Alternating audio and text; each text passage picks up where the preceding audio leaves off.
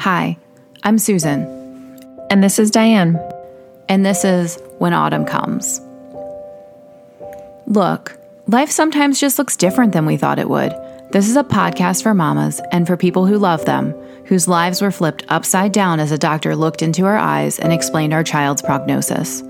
Or for the mamas who get very little sleep as they face symptoms and behaviors that just aren't typical for other children. This is a place where we can take on this journey together, because we know that this can be a sad, lonely, misunderstood path.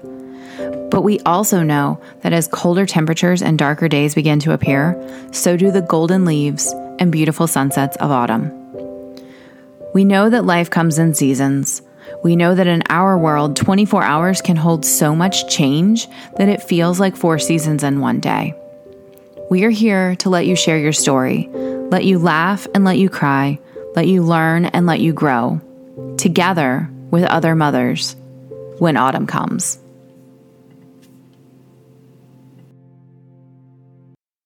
Spoiler alert, you are going to love today's guest. She is fun. Her daughter has a hot pink wheelchair with sparkles, which I may be a little biased because so does my kid. Stephanie also has pink in her hair, I believe. But more than that, she is a fellow NICU mom, and she is just extremely positive. She decided in the midst of a very, very long NICU and PICU stay, she decided, you know what, we're just going to make the best of this. And now she is the author of a #1 best-selling children's book. So, meet Stephanie.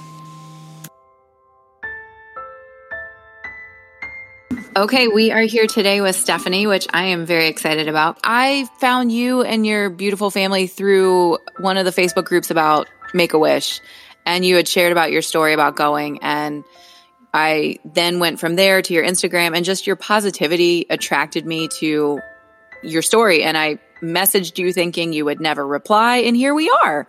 So welcome to When Autumn Comes. Thank you so much for having me. Can you tell us a little bit about Addie? Like, what's she into these days? Oh, goodness. Addie is into anything pink. She loves the color pink. She's got pink bows, pink dresses, a hot pink wheelchair. So pink is her jam. Currently obsessed also with balloons. Ooh. She loves balloons. And she recently had a little stint in the hospital for a week. And when she came home, her daddy had bought I don't even know how many balloons, and just filled the living room with balloons for her. And you've never seen a kid smile so big. Oh. I thought that was for your book launch. That was for her. That was just for her. And it just happened that the launch happened the next day. And we were like, we're going to use these balloons. I was like, man, she really went all in with the book launch. But that's even more exciting that was just for her. My husband needs to step up his game is what we're saying. Come on, Michael. So tell us what brings you here. Really, truly. It began a long time ago. I have 2 twin nieces, and one has special needs. And so I grew up with a little bit of knowledge about what that was like, just from secondhand experience. But then, Addie is 6.5 now. And when we were pregnant with her, we found out that she was going to have different complications. They didn't really explicitly say at first. And that led us through this crazy journey that we now know is the disabled community. And it has taught us so much. Can I ask you a question? Sure. Growing up with, you said it was your nieces or cousins? One of my nieces. One of your nieces. Did you have this maybe idea of oh, I could totally do that, or no, I could never do that type of view? Honestly, I don't think either of those things crossed my mind. When my nieces were born, I was 12 years old. So I was fairly young, and just seeing how different challenges, were maybe helped, therapies and things like that. I definitely thought about oh, those are really cool occupations to have. Like I would love to help kids that have different disabilities, but it never really went further than maybe that kind of a thought. Okay. Not necessarily I'm not sure I could do this or not, but just like, I think it's cool to help others. Mm-hmm. And now you have Addie, who is 6.5, and you have your son, who is typical? Yes. So Lawson is 3 next week, and he was born without any complications. So it's definitely like having another first child again, because it's a totally different experience. With Addie, we were in the hospital for the first 10 months of her life. We knew everything, or we knew a lot of things that we were going to be facing as far as challenges. And then to have Lawson a few years later and know that he would be typically developing, it threw me for a complete loop, because I was like, I don't even know how to parent like this. Like it's totally different. So it's been interesting going through a parenting journey in that sense. How do you give meds to somebody without a G-tube? Right? I know. That definitely, like the first time he was like really sick, I was like, I don't even know what to do. Like, how do I make sure you're hydrated when you don't have a G-tube and you're vomiting? Like, yeah, it's definitely trial and error with kids. Like, it's so different. It's something that's so funny, because if somebody had told you 7 years ago that you would be giving meds to somebody with a G-tube and who has a trach, and like, you'd be like, how do you do that? But then you have a typical child and you're like, how am I supposed to do this? Yeah, exactly. It's so weird. And especially because Addie was in the hospital for so long, I learned a lot because I quit my job as a teacher to be by her side, essentially. And so I feel like I almost have like nursing qualifications. It seems that way, at least sometimes, or at least respiratory therapist qualifications, maybe. It was definitely different having Lawson afterward and feeling like I knew nothing about parenting in general. So it's, like I said, it's been a learning journey for sure. And then when they let you take Lawson home after a couple days versus 10 months in the NICU, I'm sure that was just baffling. Oh, I was like, wait, they're sending him home and he doesn't have cords? Like, I don't have to plug him in anywhere. I don't have to, like, it was really funny. And I'm pretty sure I did a post about that. Like, hey, they're letting us take him home. And like, what do I do? Are they sure? Like, yeah. I'm like, wait, where's this pulse ox? And like, bizarre. I've never thought about that. Like, there's something to be said for knowing after you learn, like monitoring things and knowing that they're hydrated. I mean, I've never dealt with any of that. Like, I just took my kids home and, fed them and whatnot. And I'm sure there's some sense of security and control of like being able to watch all that. And all of a sudden they hand you this kid and you're like, wait, but how do I know if they're alive? What do I do? Absolutely. And like, I mean, it's so funny too, because since Addie was in the NICU and PICU for so long, she was on like a regular eating schedule. Mm-hmm. That's how they had to do it, because all the nurses have all these babies. And so she was on this feeding schedule. And when Lawson came home, it was like, breastfeed on demand. And I was like, what is this? I'm not this flexible. Yeah. Let's get him on the schedule. Yeah. Exactly. Like, come on, kid. Let's back up to when you were in your 20-week ultrasound and you saw the face of your technician. Yeah. Okay. So being a newly pregnant mom, I literally knew nothing about pregnancy. None of my friends had been pregnant. We were kind of like the first in our small group of friends. I went to the 20-week ultrasound thinking, this is so you can find out the gender. Like, that's what a 20-week ultrasound is. You find out the gender, then you have your gender reveal party. Like, this is going to be awesome. So like right before our appointment, my husband, Matthew, and I had come up with like our final boy name, our final girl name. We were like, yes, we're coming in. We're prepared. We're ready. And we went to the ultrasound and everything was going fine. And then we hit the anatomy scan portion where they tell you what gender you're having. And they said, it's a girl. And we were like, oh my gosh, this is amazing. And, it was sobbing and the whole 9 yards, like, oh, her name is going to be Addison Olivia. And we were just like so overjoyed and, like I said, sobbing. And shortly thereafter, it got like really quiet and like that awkward silence that happens when something's just not right. And the tech just kind of made like a face, like a worried face.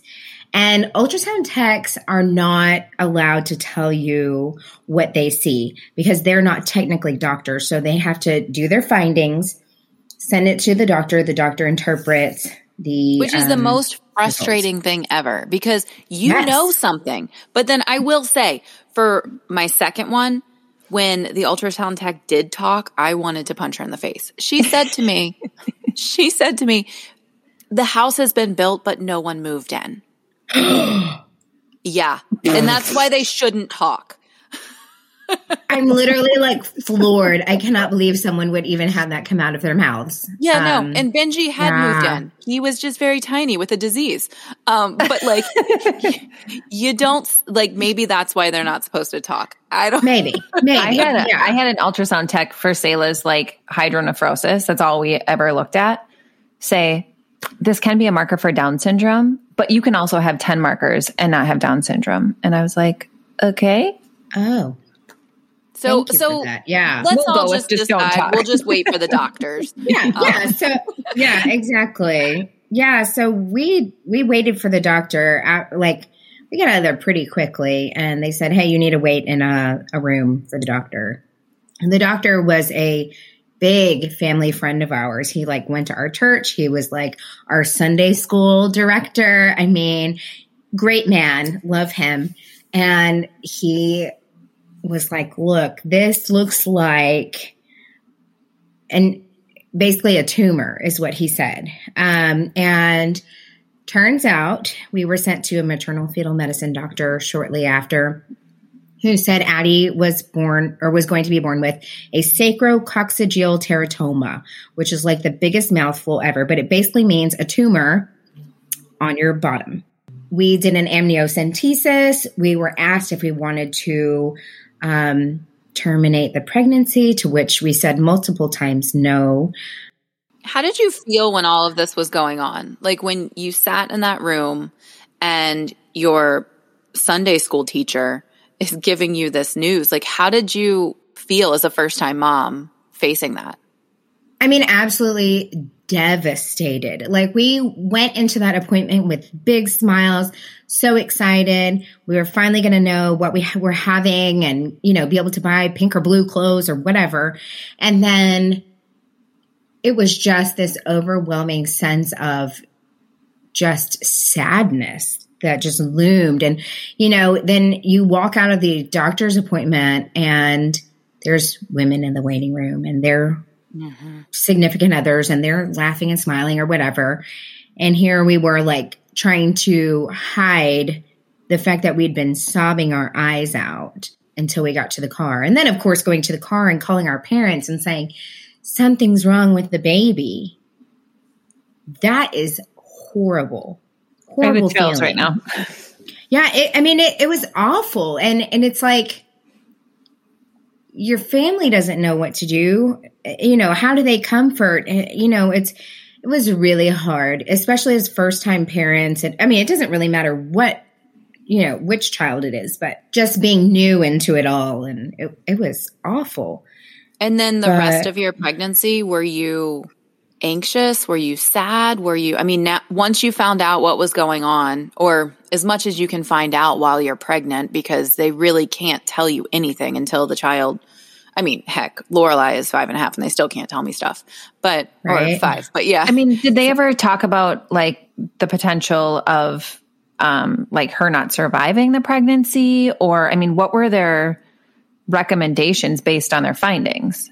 So basically we ended up going to Texas Children's Hospital, a very prestigious hospital in Texas, and doing a bunch of scans there and speaking to a man that actually does in utero surgery to remove sacrococcygeal teratomas.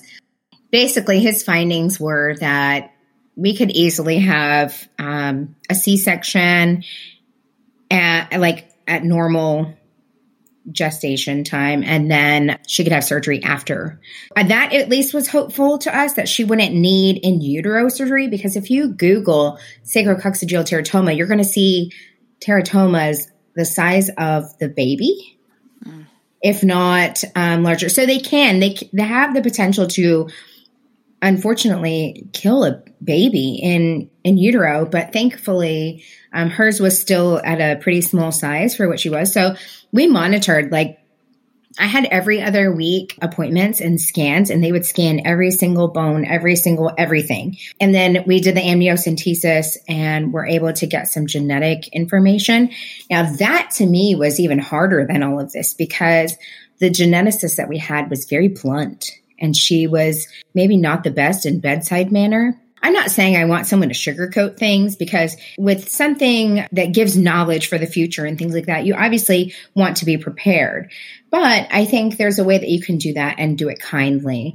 And you can meet the parent where they are. Right. Yeah, absolutely. And so they basically, again, like you said, they don't know everything, and they don't necessarily know what's going on. But genetics, they do know some things. So they were able to say, hey, this is what's going on, and these are things that could potentially happen once Addie is born. But it was like the potential. It's never a finite, this is what's going to happen. So we just said, okay, these are things that could possibly happen, and we will just take them as they come, I guess. They prepared us for a 4 to 6 week hospitalization. And as mentioned before, that turned into 10 months once she was born. Mm-hmm. And how did you feel when they said a 4 to 6 week hospitalization? Because I was dropped in the NICU, like they threw me out of a helicopter and we landed there. It was not a plan. It was terrifying. Knowing ahead of time, were you able to prepare? Like, how does somebody who has never been in the NICU prepare for that? So they actually prepared us as much as they could beforehand. Like, we actually went through like a NICU tour beforehand so we could like know where she would be. I mean, it still doesn't technically prepare you by any means, but at least we kind of knew, okay, this is where she's going. We knew ahead of time, at least, that she was going. Mm-hmm. So it wasn't going to be a surprise after birth. And they told us that they would have a team ready. Mm-hmm. And so when I had my C-section with Addie, I mean, there was a whole NICU team and they're just waiting with an incubator, with, intubation kit if needed, and all of these different things. So I had my surgery. They took her, and I mean, I barely heard one cry, and they had whisked her out already to the NICU. And once I was stable enough, a couple hours later, I was able to see her, and my husband was able to be with her that whole time. Mm-hmm. It still was odd. It still was odd just to know that like she was going to be there. But I think, assuming that they were correct and that it would only be a 4 to 6 week stay, I thought, well, that's not that bad. It could be worse. Mm-hmm. Yeah. And I was kind of like, okay, we can do 4 weeks. That's a month. And I was a teacher, like I said. So I told them that I would be back in 6 to 8 weeks. Like my maternity leave, like I had put a check with a down payment for Addie to go to like the baby daycare there.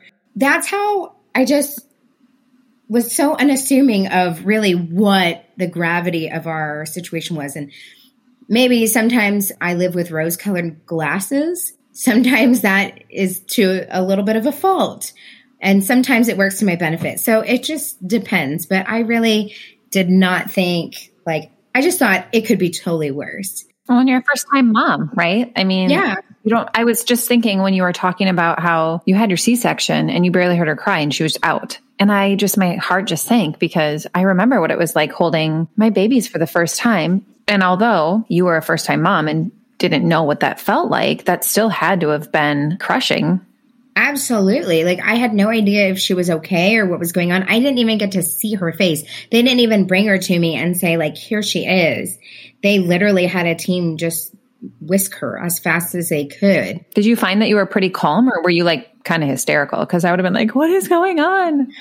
I think because I knew the team was there and that's what they were waiting for, I was not hysterical, but I definitely was like, hurry up and get me over to the NICU. Yeah. And I saw her as much as I could in that, healing time. The next part of that for me, the hardest part for me was leaving the hospital the first time, because our children's hospital was connected to where I had my emergency C-section. So while I was still inpatient, they could wheel me over and I could sit next to Lorelai. I wasn't able to hold her until she was 9 days old. And, I could touch her and stuff, but I wasn't able to hold my kid. I had to go home before I even held my child. The feeling of leaving the hospital that first time without your kid, did it hit you? Oh, it hit me so hard. Our women's part of the hospital was connected to the NICU as well. And so like you, I was able to kind of get wheeled back and forth or walk. Once I was discharged and had to go home, that was just such a gut punch type feeling. You just don't expect that, even when you're prepared, like you're just not expecting that feeling like I just had my baby and I'm not walking out with my baby. And I just remember sobbing. And the fact too was that we lived half an hour away from this hospital. And so that was even harder, knowing my baby is in a whole other city. Mm-hmm. It was really, really hard. I remember just sobbing in the parking lot, having to leave her, and know that she was with, obviously trained professionals, but strangers. But not you. Yeah, exactly. Right. That feeling haunted me throughout our entire stay. It was the worst in the beginning, but there were still days where you're 2 months into this and you're still going home after tucking your baby into her incubator or her bed, hospital bed, and you're still walking out at 10 o'clock at night without your kid. I only did it for 3 months with Lorelai and a month for Benji, but you were a long hauler. And did it ever get easier, or did it ever become normal to you? It got easier, I think, as time went on, just because it was 10 months. But definitely those first few months, especially, I would just come home and I would sit in this empty nursery and just sit there and I was nursing or I was pumping. So pumping is the worst. Do at least something. Yeah. It's the worst. I would just sit there and pump and just be so sad that I'm just sitting here in this room that I spent so much time decorating and getting ready, and for what? And I have this drawer full of diapers that, eventually I had to put the diapers in a bin and save for when Lawson was born, because we never even got to use those sizes. Mm-hmm. And that's how much time passed. And at first, like I said, it was really hard, but maybe 5-6 months in, probably about 5 months into it, I had some blog friends invite me out to Dallas for a fun dinner event. And I'd been blogging since my husband and I were engaged. And so it had been several years. And these are women that I'd followed forever and made good friendships with. And they convinced me to go have dinner with them and get out of the hospital for once, because I was going from 7 in the morning till 9:30 at night every single day. And if I was late, I would freak out. So at that point, she had been stable enough, and I felt we had gone through a bunch of surgeries and she was doing well, and so I could go. And that was such a nice night for me, and so impactful, because I just needed to be around people, and it wasn't the hospital. And shortly after, she went home for 6 days and then was back for 4 months. So it was much needed, but that was pretty much the only time I did anything kind of normal in there. It never got easier, because we were talking before that you said it was like a hurricane or with tornadoes. And to me, I felt like it was, I always said it was like a roller coaster. And that's what it was. You never knew what each day was going to bring. We're going to take a quick pause. Hey, are you a medical or special needs mom? Yeah, you. I'm talking to you. We have a club called the 4 a.m. Mom Club. It's a bunch of us moms. We get together. We talk about life and kids, and we have some really cool professionals who have kind of come in, and we have a fascia fix, and we have a home organizer, and we have all these cool people who are coming to love on mamas like us. So join the club. If you go to www.4am-mom-club.com, you can get more information and join us. There's actually a video of Diane and I talking, so if you want to see our faces, you could go there and watch. See you there. When did she get trached? Was that something you knew was going to happen, or was that an unexpected dip in the roller coaster? That was unexpected. So Addie got trached at 3 months old. She had 2 failed extubations prior to that. The first one was extremely traumatic. I had my phone out with me. I had my phone all the time. I'm a blogger. I document everything. And I had my phone out ready to video when they were going to extubate Addie. And it was just me, her nurse, and her respiratory therapist. And I thought, I'm going to video this because she's always had tape over her mouth to hold the tube. And I've never seen her naked, beautiful face. And so I was like, I'm going to record this moment. It's going to be the best moment. And my husband was working.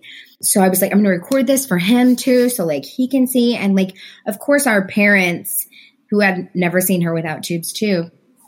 So I had my phone there, and they pull her tube out, and we're just watching her, and I'm like taking pictures and video.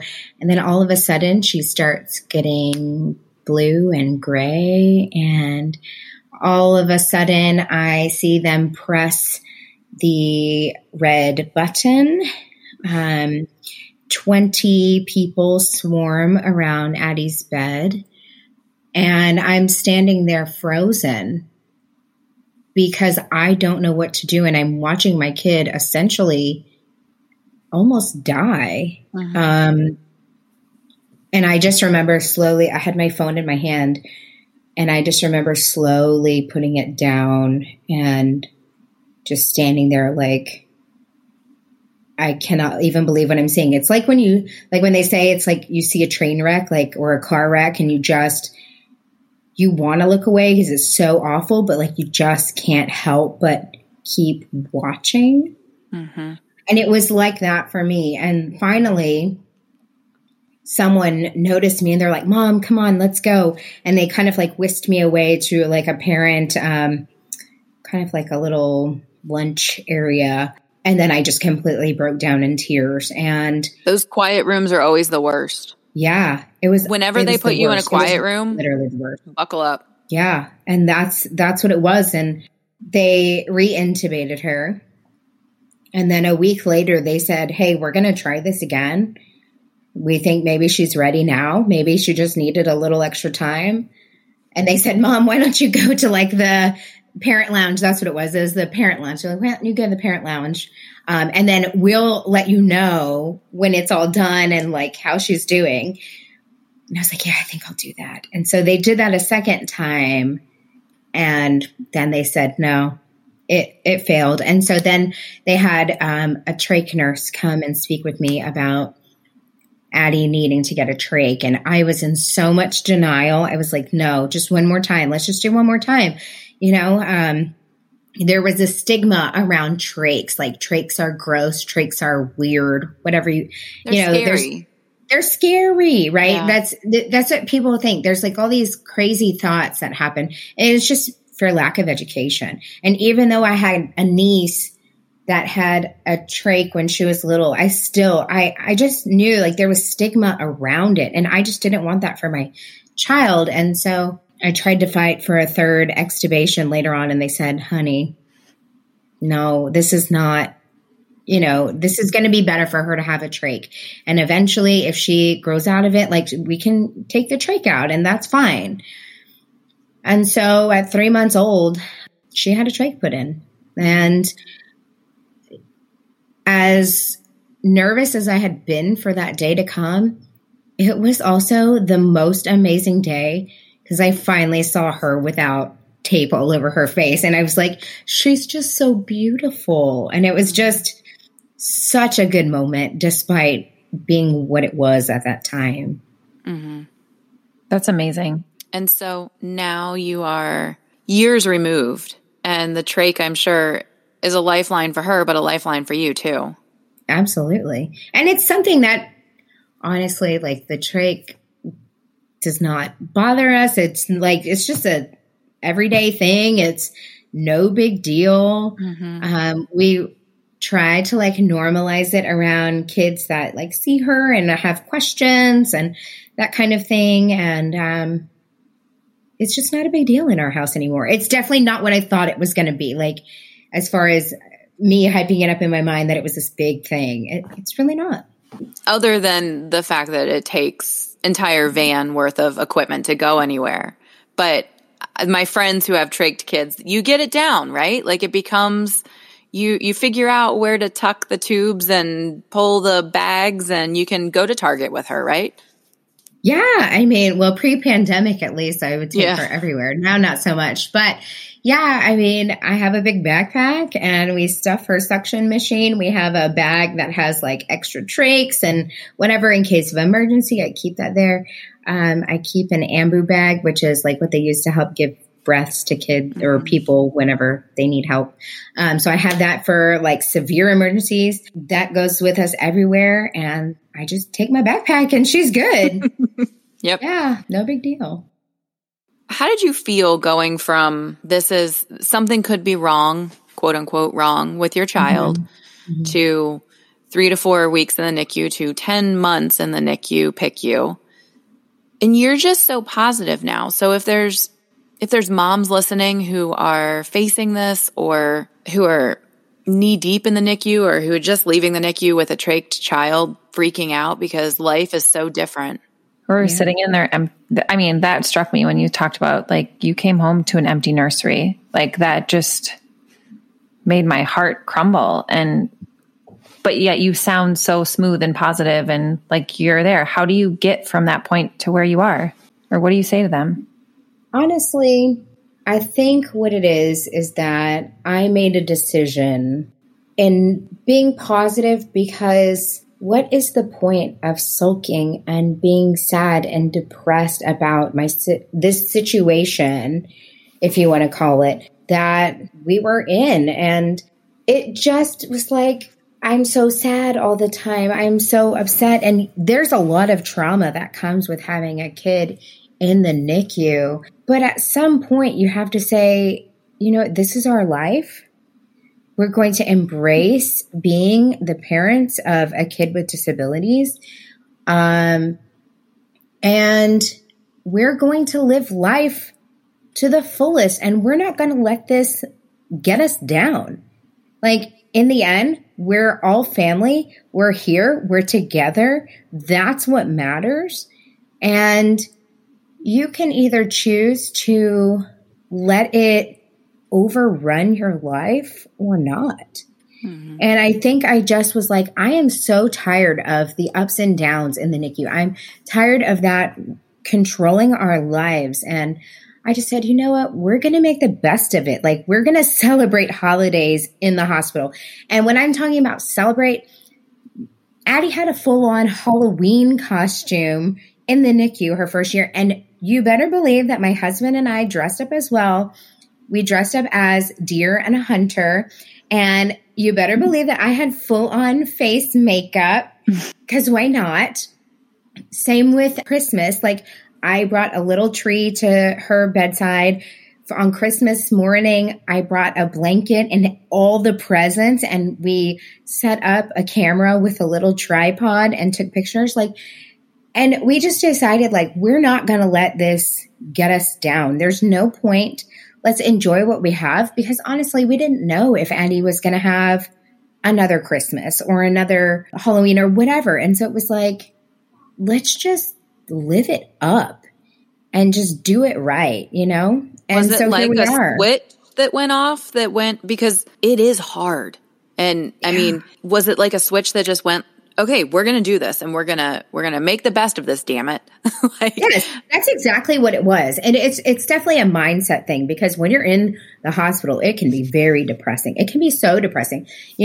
At first, when you have a baby, there's people visiting all the time and they're like, oh, let me see your baby. And I want to hold the baby. And when you have a kid in the NICU, that all gets missed. That doesn't happen. Or maybe you have people that come visit you at first, and then that number starts dwindling and dwindling and dwindling. And people go on with their lives while you're still stuck in the hospital, especially for this extended amount of time. I'm sure you have the occasional visitor or things like that, but really, truly, it begins to get lonely. And I can't imagine the COVID moms. Like I can't either. The NICU, not COVID, but the moms who are in the NICU right now during COVID. Yes. My heart breaks for them. Yeah, they're amazing. They're amazing people, because I don't know how I would do it. But then at the same time, I hear that phrase all the time. And I say, you know what? You do what you do for your kid because you love them so much. So those moms are super moms, whether they know it or not, or believe it or not. But yeah, it's just, there was just a light switch that happened. We just said, you know what? We're not going to let this get us down. It's already hard enough. And it stuck with you. You just did a week in the PICU because your whole family had a GI bug, and you're like painting her nails and doing all this stuff. And I mean, I am inspired by your strength and positivity when your kid is in the PICU and she was helicoptered without you. And I mean, I would have been losing my mind. Yeah. I mean, look, you got to make friends with the child life people in the hospital. They know what's up.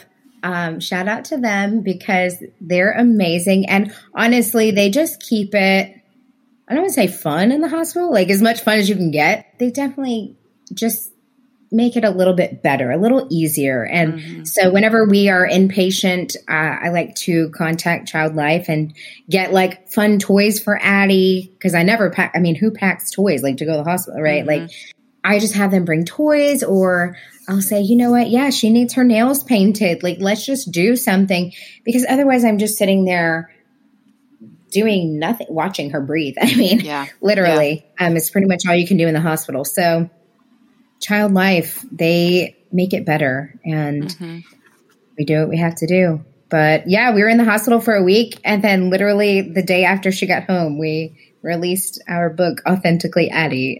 So let's talk about this book. Yeah. So you dove right in, you flipped the switch in the NICU and said, we're going to make the best of this.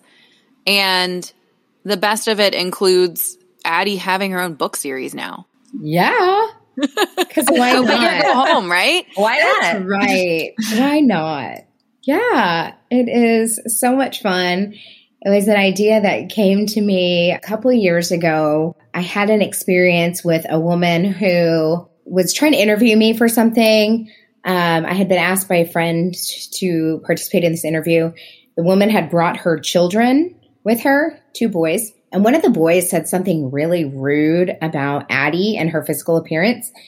And the mom did not correct her son or say anything. She almost like ignored the fact that he had said something so rude. And I was so offended by it that I went home and wrote this blog post with like a video of me crying because I was so upset.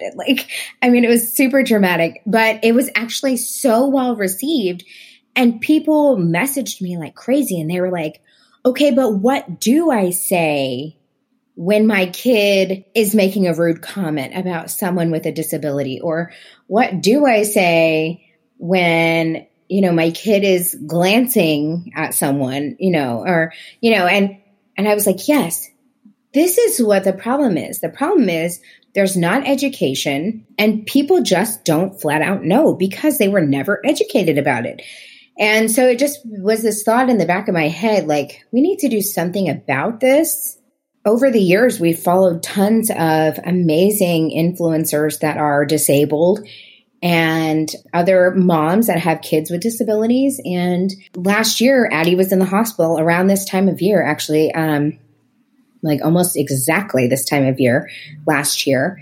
And a friend of mine had written a book And I thought, if she can write this book and it's like so amazing, what if I wrote a book about this like topic of normalizing conversations around disabilities and, you know, helping kids? Because I was trying to have Addie in like these inclusive environments, like taking her to vacation Bible school with kids who've never been around another kid with a disability. Just trying to get kids knowing who Addie was and that she wasn't quote unquote scary or anything like that, that she was just another kid like them. And so I talked to my friend's publisher. She said, this is exactly what the book industry needs. And the rest was history. We wrote a book last year during a pandemic. It's awesome and highlights just having conversations about disabilities, that it's absolutely okay to have those conversations with your kids and have them early. You know, that's really, really important. Mm-hmm. Mm-hmm. I have not read it yet. I am so excited to read it though and share it with my kids. We need to get you a copy for sure. I think it's really great for anyone. Am I wrong? I thought, is it going to be a series? Are there going to be more? Are you doing just the one and then seeing what happens? So I definitely wanted to see how authentically Addie was received before doing a second. We know there's like in my mind, there's a second one and a third one. So it's definitely going to be a series, but I wanted to wait and kind of see. But it has been so well received. And I think the reason for that being is premise behind the book is that Addie goes to a zoo and she meets a zookeeper, and they go around this zoo and meet different animals that are being rehabilitated. And each animal has a different disability. They get to learn about the disability. They get to learn about tools that maybe can assist with someone that has that disability. It's such a super inclusive book. And I'm finding that so many parents and grandparents and just people in general, even people that don't have children, are saying, this book is what we needed. This book makes my child happy because finally there's someone in literature like them. Mm-hmm. Or thank you for creating this book that my kid can relate to. Or, oh, my kid realized that the moral of the story was, you know, everyone is different, but we're actually all the same. And just knowing that there's a book like that out now and that it's being so well received because of the inclusivity, it's just awesome. So I couldn't not make a second one to come up, you know, after that. Well, and to go from that day when you were told in the ultrasound room, that crushing feeling, to, I mean, you're glowing when you talk about your daughter and this book, and to go from there to where you are now, it's beautiful. And if there's moms listening, I mean, you're listening right now to 3 mamas who have a variety of special needs children. If you're getting that news on that crushing day, like, I know it sounds cliche, but it will be okay. In some way, shape, or form, it will be okay. Absolutely. If we can do it, you can do it. Absolutely. And you know what? I think a huge takeaway from Authentically Addie is also that the word disability or the word disabled is not bad by any means. Like it is what it is. Mm-hmm. And a diagnosis does not define you. It does not define your child. It does not define your family member, whoever has this diagnosis. It does not define that person. It's just a part of them. And there is nothing wrong with that. I wholeheartedly believe that God makes us the way He does, whatever that looks like, for an incredible purpose. It's funny because when I was pregnant with Addie, shortly after the ultrasound, like a few days later, I was commuting to work. I had like a 45-minute drive to work every day. I just remember one day, like just in my car driving home, and I was praying, and I just was like, God, I don't know anything about this like life with a kid that's going to have so many challenges, but whatever this is for, like why this is happening, let it be used for your glory. And to me, that has been shown in more ways than I knew through our blog and, parents reaching out, and now through Authentically Addie, like to just see how people are touched by her story and things like that. And you may not have a platform like mine if you're just like a typical mom that is not a blogger or whatever, but like your child or your family member, whoever is here on earth for a purpose, even if you touch one life inadvertently, even without your knowledge, I feel like you've done your job. I just feel like that's what it's about, And so a diagnosis really means nothing. It means nothing in the grand scheme of things. It's wonderful. It should be celebrated to be different. And there's nothing wrong with being different at all. I love how much worth you put on these kids' lives, like just based solely on, the purpose that they're given, and it's all for God's glory, but it adds so much worth. And just you writing these books, I feel like it just is that's just going to perpetuate, people just becoming aware. Thanks. This is a great place to ask you the question. Stephanie, what gives you hope? Honestly, what gives me hope is just knowing that there is more, knowing that there is such a purpose. Like I said, just knowing that there is so much going for our lives and that it all benefits God. Like, to me, that is such a great hope. And I know that, there's one day that Addie could potentially not be here one day. And that is horrible. I'm going to make myself cry. But knowing that her life is valuable and knowing that she's changing lives,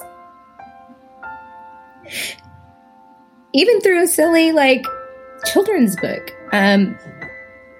that to me is just what gives me hope and what keeps me going and why I work so hard all the time to do, the best for her. So, yeah, it's a big one, but it's a good one. It's a really good one. And I feel like we need to give credit for these kids and, parents for saying yes to God's call on their lives, because they are changing so many lives. And absolutely. You're changing lives too. Absolutely. It's her, but you're helping. Mm-hmm. Thank you. Thank you for being here. Thanks. I didn't mean to cry. I'm not. That's normal. Cry every time. I'm just gonna. It's not a when autumn comes without somebody crying. No. Oh, there you go. Well, all right.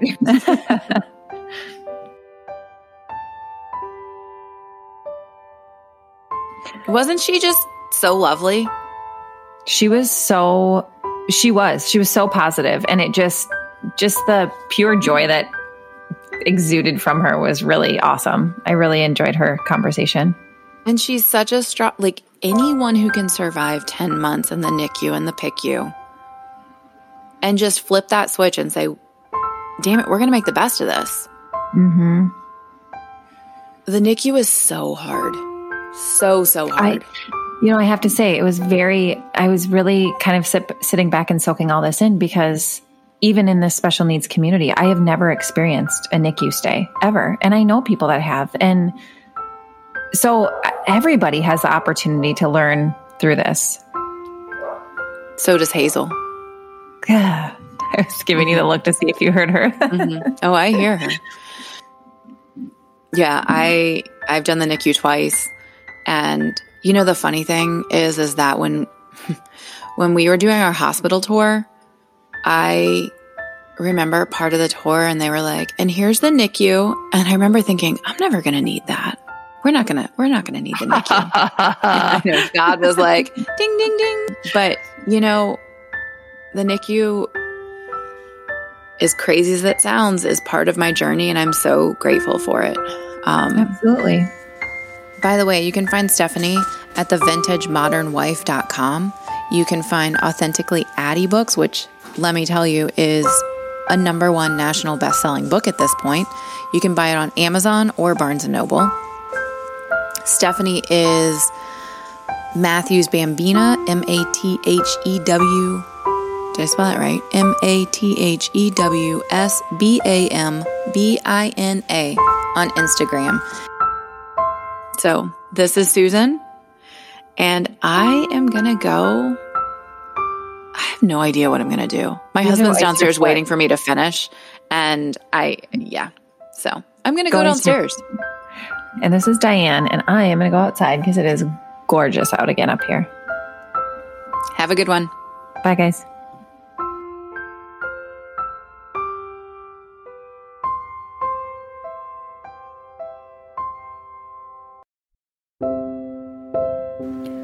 We know you have so many choices on how to spend your time.